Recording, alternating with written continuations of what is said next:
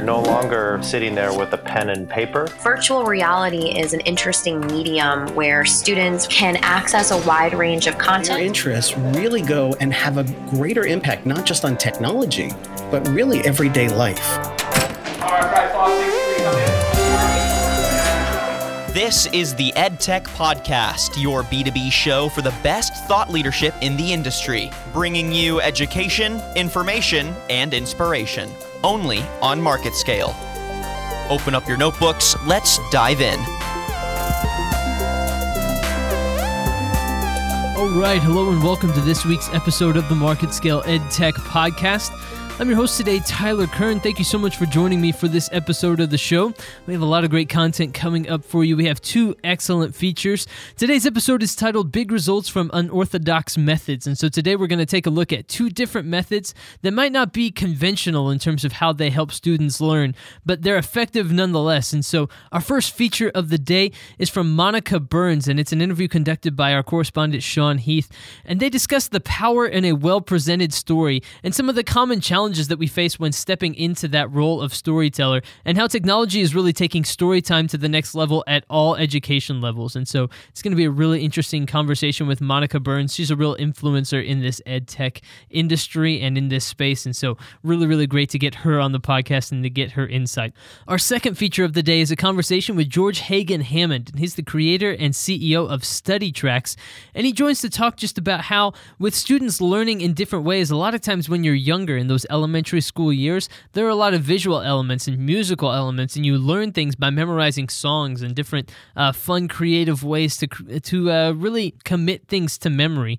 But once you get into your older high school years, it becomes a lot of book learning, and it becomes a lot of just regular studying and that sort of thing. And a lot of the creative learners, the people that learn better from visual learning and from songs and other creative elements, are kind of left by the wayside at that point. So he joins to talk about Study Tracks, the company that he has created, and it's a service that posts a variety of fun and catchy songs that teach material of everything from math to history. And not only are they really professionally produced, but they also reflect the musical trends of the era in a convincing and authentic way, making that listening experience much more engaging. It's not kitschy, and it's not necessarily corny or anything along those lines. It's actually really well produced. And so it's a really interesting way to approach learning, especially for kids in older age groups that maybe don't get that creative outlet quite as much as they did when they were younger children. So I think it's going to be a really interesting conversation with George Hagan Hammond, and I can't wait for you to get to hear it coming up on the MarketScale EdTech Podcast. But first, we're going to talk to Dr. Monica Burns, an EdTech and curriculum consultant for Class Tech Tips.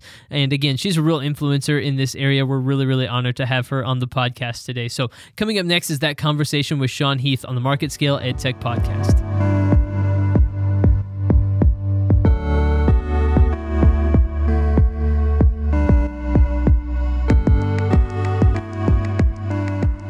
Welcome to MarketScale Education Technology. I'm your host, Sean Heath. You know, I've spent my entire life talking. It's kind of what I do. I'm very comfortable doing it, whether it's individual conversation or talking to a group of 5, 50, 5,000. It really, for some reason, it just never really made me nervous. But, you know, there are a lot of people in the world that don't have that comfort when trying to do something as simple as tell a story.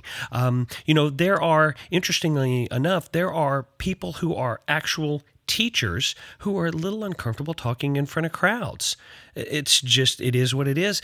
But if you break it down even more granularly to the personal level, there are some parents who aren't super comfortable reading a simple story to their child. Well, today I have the pleasure of talking to someone who knows all about the challenges that parents and instructors face, and she actually knows a really cool way to address that. Today I have the pleasure of having a conversation with Dr. Monica Burns, an ed tech and curriculum consultant for Class Tech Tips. Dr. Burns, how are you today? I'm great. Thank you so much for having me. Now, is that I guess you don't think about it because we spend so much time in our own heads. We don't really think about the challenges that a lot of other people have doing something that some of us would consider really simple. But this isn't a rare challenge, right? There are parents and there are teachers that need just a little something to help them when they're trying to communicate. That's not an uncommon problem, is it? I don't think it's uncommon, especially with parents who might not feel super confident as someone who's going to read a story to their child.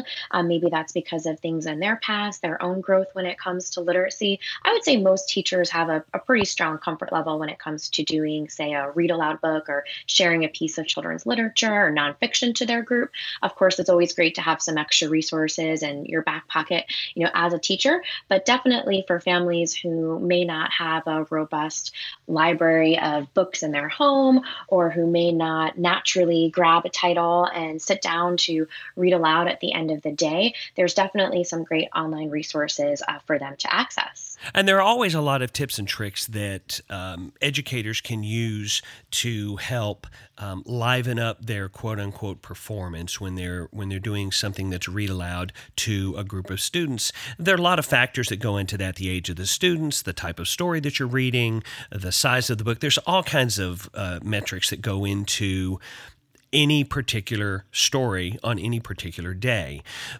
But you really don't want to gamble, I guess, when you're in that situation. If it's important to present that information in that story, and it's an integral part of what you're trying to accomplish, anything that you can use to help improve or elevate the performance aspect and the communication aspect of it would be helpful.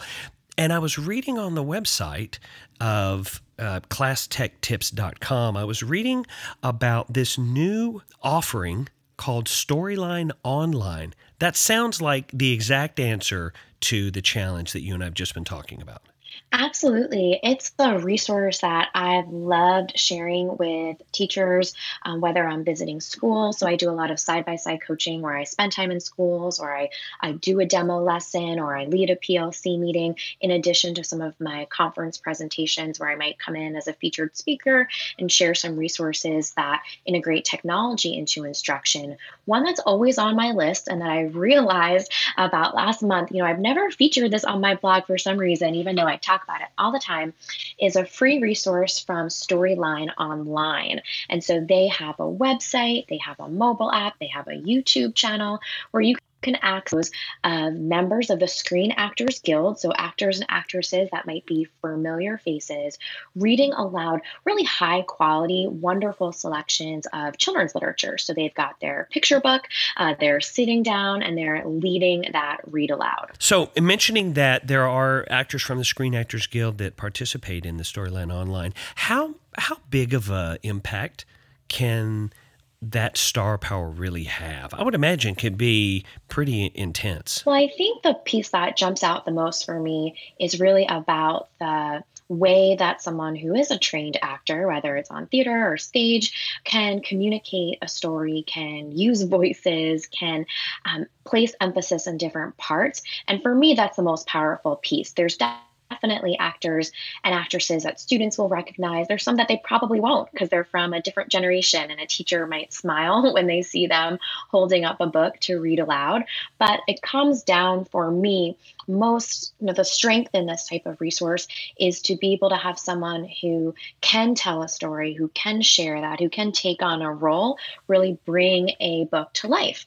And so when it comes back to teachers doing read alouds in the classroom, most teachers feel really comfortable with that sort of read aloud. There's absolutely folks who are growing in that area, or teachers who are new to doing something like that might appreciate some models or some support like you would find in the videos. But for families that might not, naturally share a book like this with their children, it's a great way for them to leverage the power of something like YouTube, which everyone's pretty familiar with and kids gravitate towards. And sometimes families aren't quite sure what the best quality videos are or what to recommend for their children to watch that's going to have an educational benefit. So this is a great one for parents to have in their back pocket too. And of course, for teachers to recommend to families, whether it's on a family literacy night or in a casual conversation. Now, one of the things I've always felt very strongly about when it comes to education technology is what's the point? And I've always believed that the primary purpose of education technology is to help the students learn. It's an additional way to present the information. But this also seems like something that could help the reader, whether it's a teacher or a parent, they can pick up some tips just through osmosis by observing the way that this particular person performs a story or the way this information is presented, that they can then take a tip or two out and put that in their own personal toolbox, which means both sides of the equation actually have a chance to learn from this particular piece of education technology. Absolutely. And what you mentioned about this idea of the purpose behind something, I have a book that came out last year with ASCD, and I'm speaking about it at FETC as a featured speaker later this month, called Tasks Before Apps, right? So right there where you said, what's the point? Why are we doing this? What's the focus? And so that's the kind of gut check term, that tasks before apps, that I like to share with educators to come back to that why, right? Why are we doing this? And when it comes to the dual use cases that you mentioned, one of the things I mentioned on the blog post is something that I shared after a noticing of my own when leading some professional development for some teachers down in North Carolina over the summer. And I was talking with a group of teachers, some of whom had spent many years in the classroom and some of whom were brand new. And one thing that we were talking about was really this idea of what does it look like to pick books that we're excited about, that kind of high quality children's literature. And for some of the newer teachers, they just didn't have the experience. They didn't have their list of favorite books quite yet, the same way a teacher with 5 or 10 or 35 years of experience might have books they love sharing with students. So I suggested to them, this resource is of course great for maybe a blended learning station to share with families, but it's also something where you might put on a video, right? Play it on your phone while you're folding laundry and get to know some really great pieces of children's literature that might end up being ones to bring into the classroom. So absolutely, there's definitely some different layers of learning, whether it comes to parents understanding, right, how to share a book in a way that's engaging and meaningful for students, as well as for teachers who are building their own knowledge or their own list of favorite books and want some new ones to explore. When we hear the word technology, we usually think of rapid evolution. We think of growth. We think of innovation. And there can be times when technology grows way too fast for the quality that we hope will exist within that technology. Are you finding that as technology in the education industry advances, are you finding that the uses are starting to reach a level of quality? Are they growing along at the same speed as the technologies? It's interesting because one of the conversations that I've had in the past has really been around this idea of that kind of digital divide, which in past conversations was more about access, right? Who has access to technology, who doesn't? And that's what we would talk about when we talk about that digital divide. But when we start thinking about quality use cases, there's also some gaps here to think about as well, right? So what does it look like to understand the power of digital tools and to use them really strategically, where some folks are still just excited to have something, right? So we have the Chromebooks, it doesn't matter what we do with it, right? There's some growth that can happen there in terms of understanding quality use cases. So that's a lot of my work with professional development with schools, is really having those conversations, aligning things to curriculum maps, talking about the great work that's happening in a traditional manner and how we can really do some quality things with digital tools to help really energize and elevate those experiences to prepare students for all sorts of ways to interact with content. So I definitely think there's some room to grow when it comes to quality use cases, but I'm also really excited about the conversations, I've been having with educators when I do on-site PD or speaking to a group, because I think more and more everyone's wheels are spinning about the different ways they can use digital tools strategically. In my mind, the whole conversation that you and I have just had has been, in my imagination, I have seen it as these instances of flashes in my mind of teachers or parents talking to elementary age kids. As someone who spends almost every waking moment thinking about education technology, can you give me some examples on where I might be unfairly limiting my scale? I'm only thinking about, elementary, middle-aged school kids. That's probably not fair for me to do that. I'm probably missing a huge opportunity by thinking that way, right? Well, I think it's a really common type of way to focus in on read alouds, right? We think of students from kindergarten to fifth grade in elementary school together on the rug or leaning over their desk and listening into a book being read aloud. That's exactly what I was thinking. Right. And Storyline Online has a lot of picture books, which we also kind of put into that category. But there are some really powerful conversations that students of all ages can have with a read aloud. I know teachers who are at the secondary level, whether it's perhaps in a social studies classroom, making historical fiction connections, or whether it's in an ELA classroom, talking about best practices for personal narratives or memoirs. There's so much that can be gained from a read aloud beyond even just a compelling story. So at secondary levels, read aloud books like the ones on Storyline Online, right, might be used when we're searching for an excerpt, when we're looking for an exemplar. And I think there's a lot of power in that story and the conversations that come around it. We when we watch a Disney movie, for example, right, the little kids laugh at certain things and the older kids laugh at other things and the adults might laugh at somewhere in between or all around at the jokes, right? It's created for an audience that is not just in one place, but in different spots. The same way that you could go back and reread a book and get something different from it at different parts of your life. So I really encourage educators at the secondary level to think about ways that read aloud books. Maybe it's even something where a student is asked to watch that 10-minute read aloud video with a couple discussion prompts that are connected to their learning goals. I just think that there's a lot that can be gained from it beyond the fact that it's always wonderful to infuse storytelling into whatever it is that we're doing. Well, I really appreciate you taking time out of your day to have a story time with me and to tell me some things. I do feel smarter now than I did when we started. So to me, that's a win-win. So thank you for that. I appreciate that energy that you put into my day. And I really look forward to having a chance to talk to you again later this year as we get into the spring and you come back from a couple of your presentations. I'd really love to have another chance to talk to you even more. It's a fascinating subject. Today, it has been my pleasure to have a conversation with Dr. Monica Burns, the EdTech and Curriculum Consultant at ClassTechTips.com. Monica, thank you so much for taking the time today. I really appreciate it. Thank you so much for having me. It was wonderful to come on and share this new blog post. It's been well received on social media so far. It's going out in my newsletter today, and I'm just really pumped about free, high-quality resources for educators.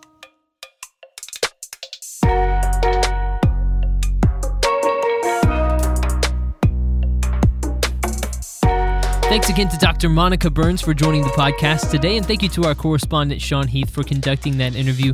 I really enjoyed getting her perspective there on storytelling and how it can make a difference in learning and how technology is really taking that story time to the next level at all education levels. All right, coming up next is our conversation with George Hagen Hammond, and he's going to talk about his company that he created, Study Tracks. He's also the CEO, and in that they are using music to really help kids learn everything from math to history. Now, I love music. I played a variety of musical instruments growing up, and so I really always loved kind of creating little songs to help me memorize things, and I'm still creating little songs. I sing them to my dogs all the time for no apparent reason. I just do. And so it's really interesting just to see how music can be incorporated into education in ways that really help kids commit things to memory. And so I think this is going to be a really fascinating conversation coming up with our correspondent, Sam Kingma, talking to George Hagen Hammond, the creator and CEO of Study Tracks.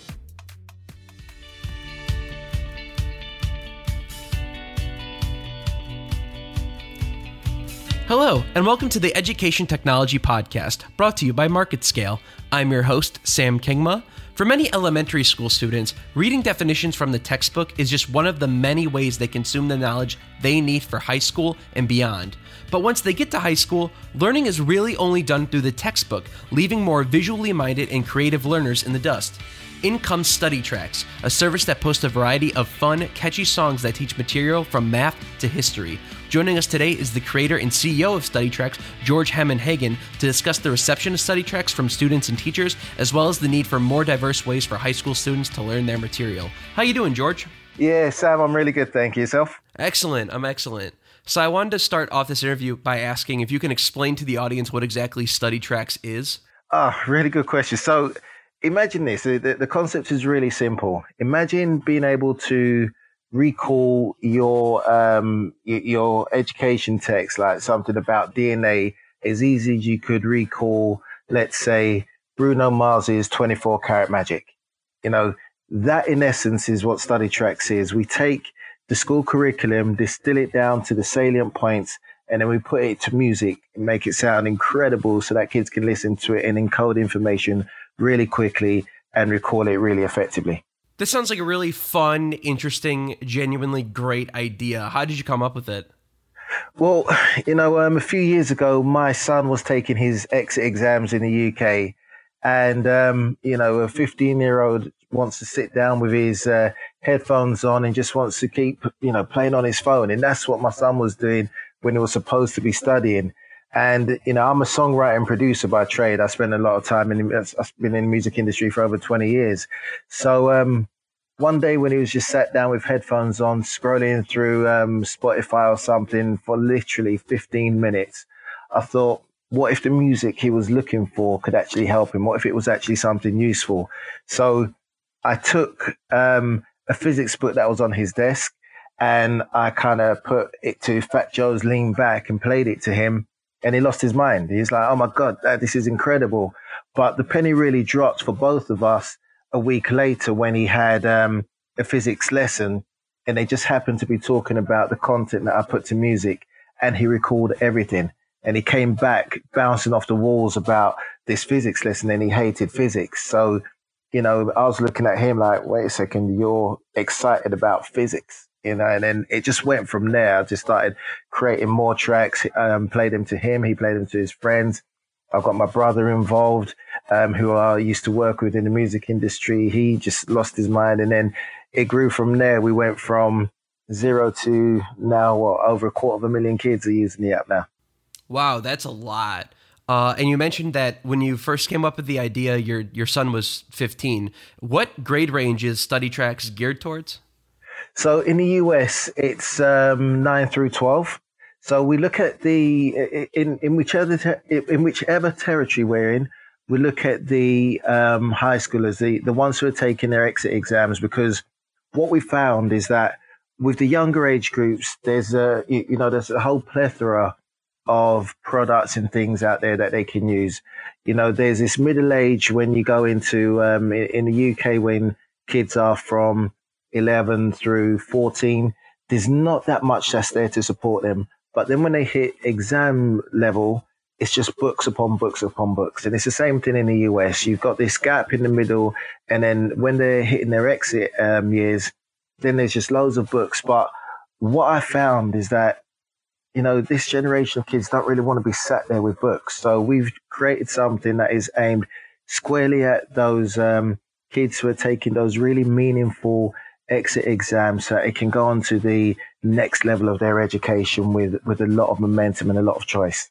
Now, does Study Tracks focus on like just one or two subjects like math or science, for instance, or does it actually cover the whole gambit of subjects?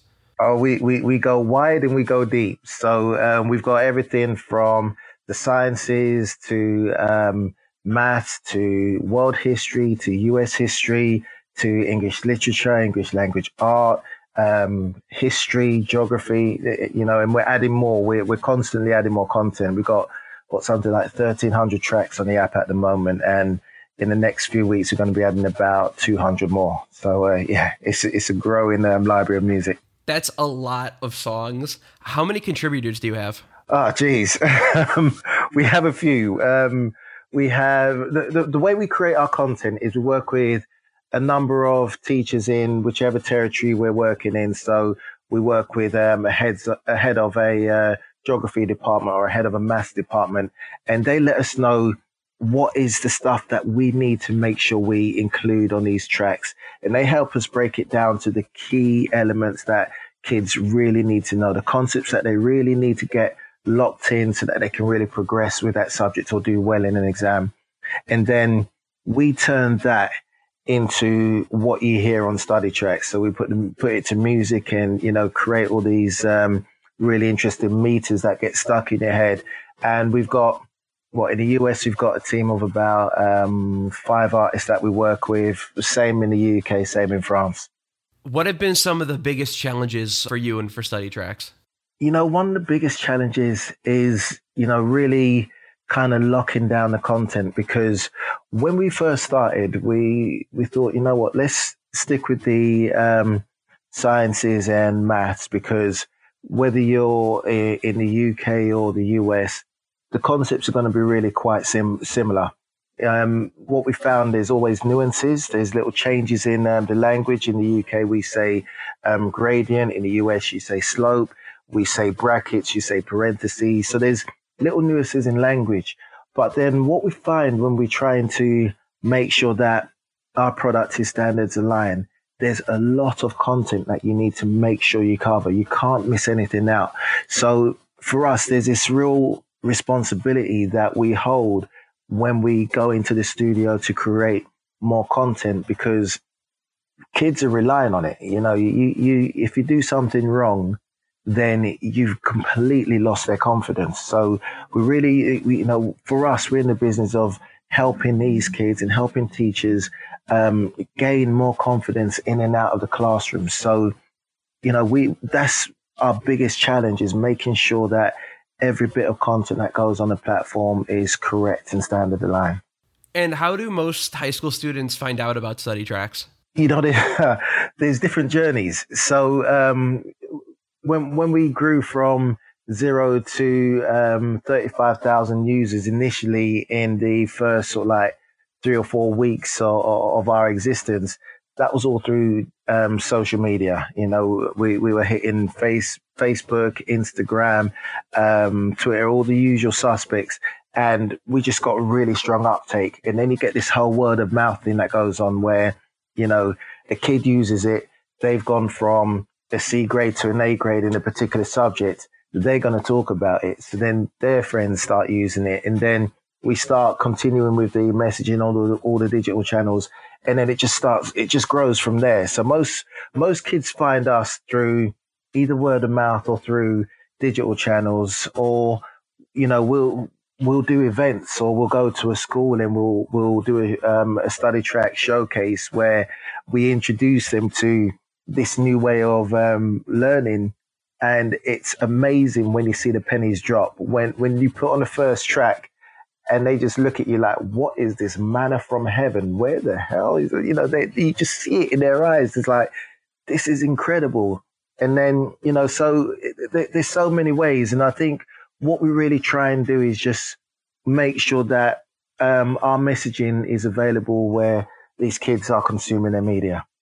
So kids, really positive views on study tracks. What about school faculty? Do you find that most teachers and stuff like study tracks?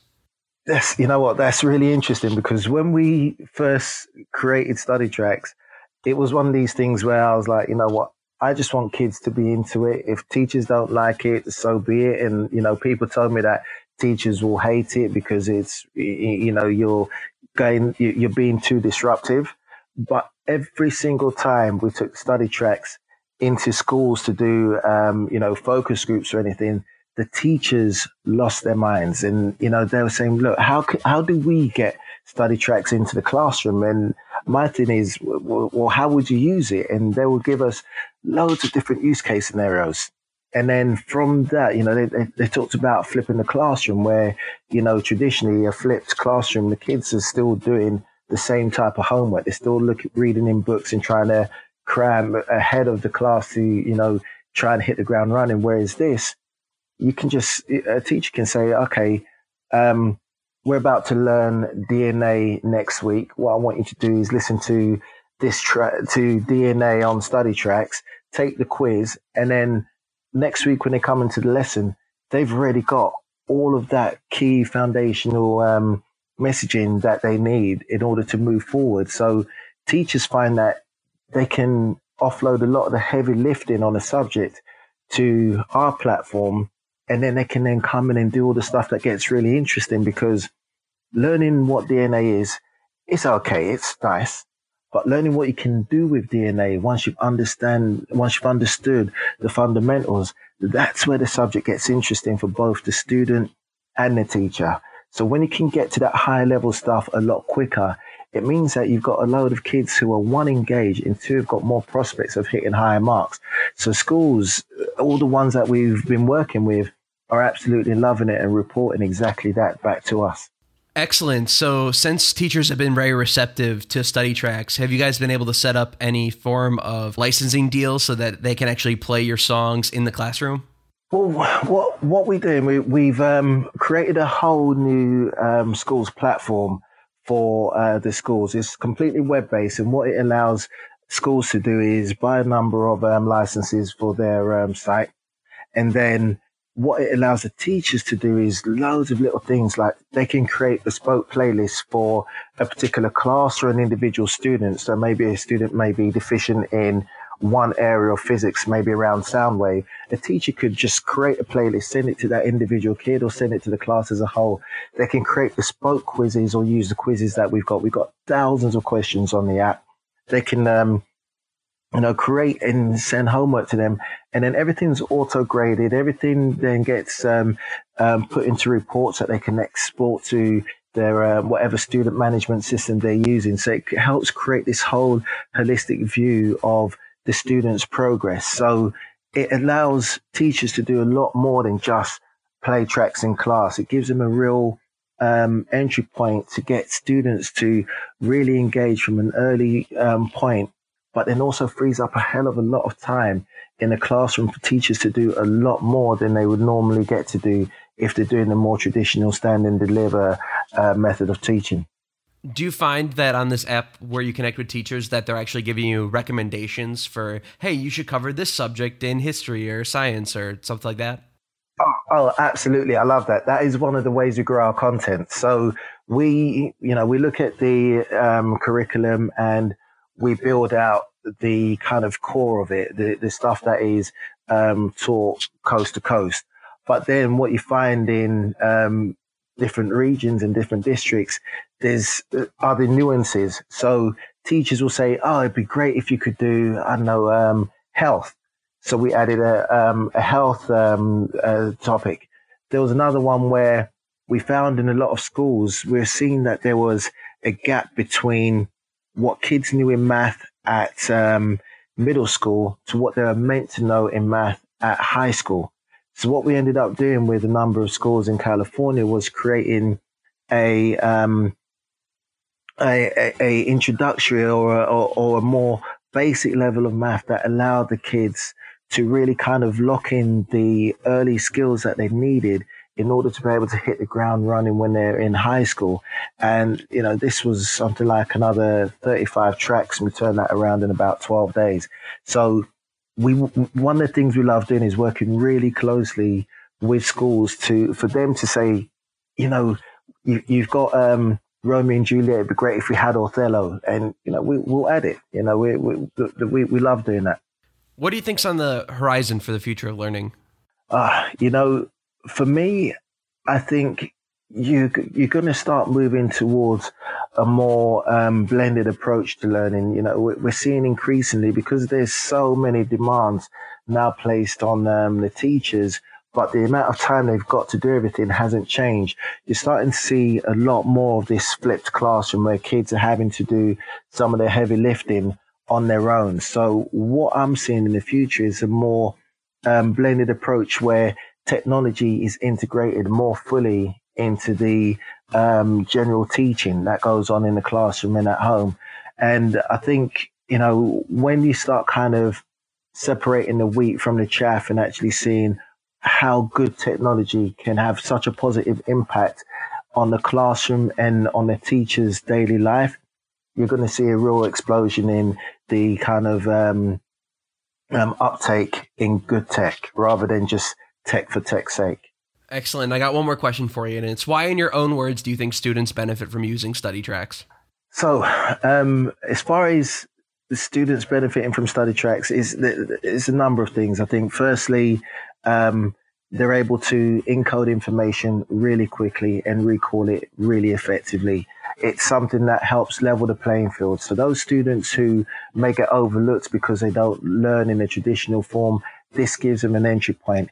It's a fantastic way for kids to engage, but more importantly, it allows them to study anywhere and everywhere. So the learning environment becomes wherever you put your headphones on. Thank you for coming on, George, and thank you everyone for listening to today's podcast. If you'd like to find out more or listen to previous episodes, you can head to marketscale.com/industries and subscribe for previous podcasts, articles, and video content from your favorite industries. I'm your host, Sam Kingma, and you have a fantastic rest of your day.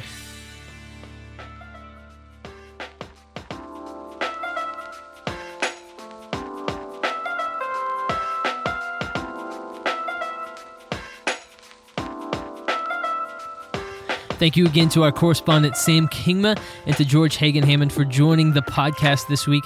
Really enjoyed that look at how music can really help students learn every different topic and what StudyTracks is doing in that music and education space. Really informative, and I think certainly would have helped someone like me back when I was in school as well. Unfortunately, that's all we have time for this week's episode of the EdTech Podcast. I hope you enjoyed that look at two unorthodox methods for education and how technology is really playing a part in those methods. I really learned a lot from this week's episode, and I hope you did as well. If you enjoyed this week's content, please feel free to share this around with other people in the industry, other teachers, school administrators, anybody in this EdTech space. We would certainly appreciate it if you were able to share this around with them. If you are listening on iTunes or Spotify, feel free to hit that subscribe button. Make sure you get all the latest EdTech episodes downloaded directly to your mobile device. If you're on the MarketScale EdTech website, just hit bookmark. That way you can easily come back, make sure that you stay up to date with all of the latest written content as well as podcasts. Also, you should be aware that MarketScale covers 14 industries total, including EdTech. And so if you're interested in other industries, not just education technology, maybe you want to look more at software and technology or pro AV or even sports and entertainment, we have 13 other industries besides EdTech where you can explore that content as well. And we're keeping it updated on a regular basis with podcasts and written articles as well. And so if there are other industries that you are interested in, please browse around marketscale.com, find other industries that you are interested in, and make sure to check out that content as well. That is all we have for this week's episode of the EdTech Podcast. We do appreciate you listening. We'll be back soon with another episode of the podcast, but until then, I've been your host, Tyler Kern. Thanks for listening.